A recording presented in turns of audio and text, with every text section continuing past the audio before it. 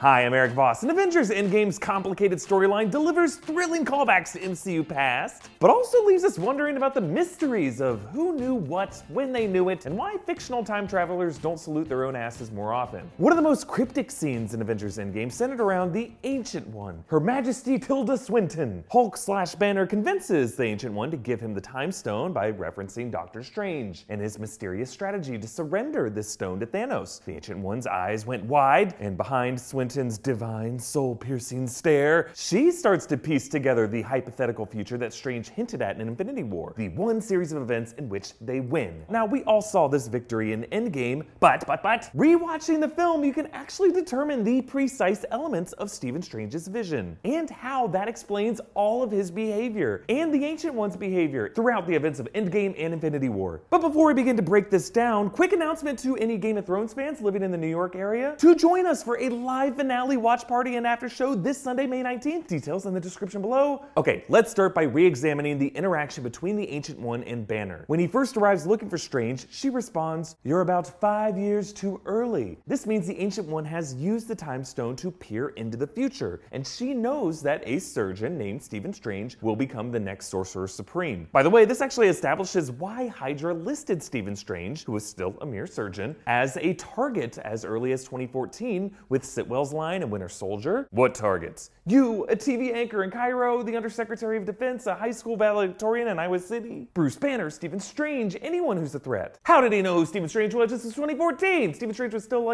performing surgery and rocking out to jams. But with the Ancient One's line, if sorcerers around the world knew to keep their eyes on this hotshot surgeon, it does kind of make sense that Hydra might see him as a potential threat. Okay, anyway, the Ancient One knocks out Bruce Banner's astral projection and says, "Let's start over, shall we?"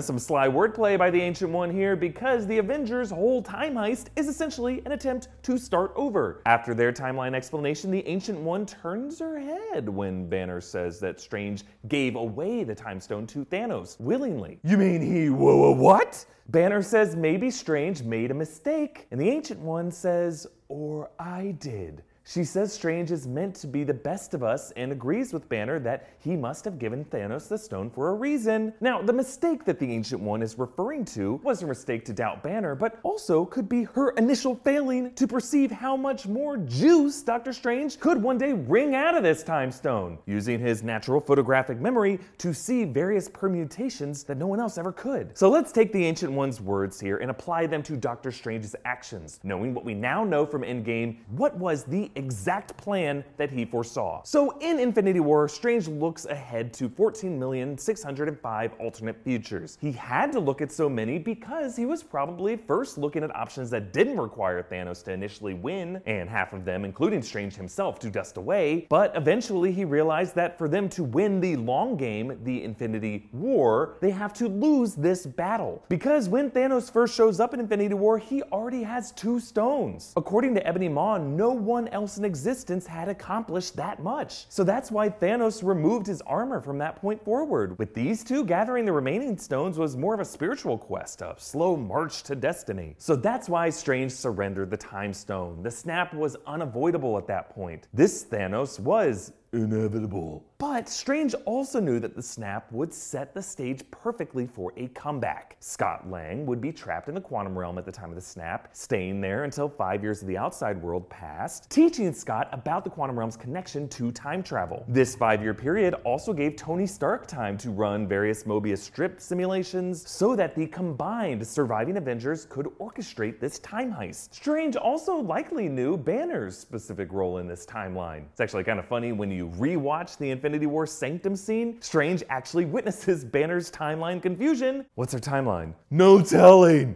Maybe that was just a throwaway line, but it is interesting that the Ancient One leaves Banner by telling him these words. "I'm counting on you, Bruce. We all are." So Strange could have foreseen this moment and knew that Banner needed to feel this burden, so that later, Banner would step forward to wear Stark's new gauntlet to snap everyone back. He says, "It's like I was made for this." Hulk, bringing everyone back, sets the stage for a battle that Strange knew Team Avengers could win. In Infinity War, the Avengers were still divided, spread out, playing defense to catch up to a Thanos who was already way ahead of them with the stones. But now, in Endgame, Strange brought the Avengers together in a rematch on a more even playing field, with the Avengers united, the Guardians of the Galaxy reunited, along with a ton of backup from other sorcerers, Asgardians, Wakandans, Ravagers, Captain Marvel, Howard the Duck is there. They're all motivated by the sting of defeat, facing a Thanos before he got any of the stones or met any of these characters. He tells Scarlet Witch, "I have no idea who you are." And that's a huge advantage for the Avengers, because for them this is a rematch, but for Thanos this is round one of a fight with people he doesn't know. But most importantly, in Doctor Strange's plan, he knows it will have to end with Tony Stark sacrificing himself. Only Stark's Iron Man nanotech armor could absorb the stones off Thanos' hand. Strange signals this final move to Stark by holding up one finger, deliberately referencing their conversation in Infinity War. How many did we win? One. Rewatching it, it's interesting to see how Cumberbatch played that moment. He looked at Stark with this grave expression, choking up with some emotion. In that moment, Strange knew what Stark would later have to do to cross the goal line. And really, everything Strange told Stark was a similar clue. Earlier in this Endgame battle, Strange told him that if he told Stark whether this was the winning timeline or not, it wouldn't happen. And in Infinity War, he apologized to Stark, saying this was the only way, and we're in the Endgame now. Endgame is the phase in chess when you begin to make key strategic sacrifices to box your opponent into checkmate. And Strange apologized because he foresaw Tony having to give up his life. He didn't want to tell Stark that directly because he didn't want to potentially bias him against fulfilling this destiny. So there you have it. The 1 out of 14,605 alternate futures in which the Avengers beat Thanos required an initial Thanos victory, Scott Lang and Tony Stark figuring out time travel, Strange's old mentor helping Banner get to a place to snap everyone back, a united front against a stone-less Thanos, and a sacrifice play by Stark and Howard the Duck, true MVP. Comment down below with your thoughts and follow me on Instagram and Twitter at EAVoss. Subscribe to New Rockstars on YouTube. And again, if you're a Game of Thrones fan in the New York area, check out our live finale watch party and after show this Sunday, May 19th. Details in the description below. Thank you for joining me, and still image of Ancient One Tilda Swinton just winked at me, so I gotta change my pants.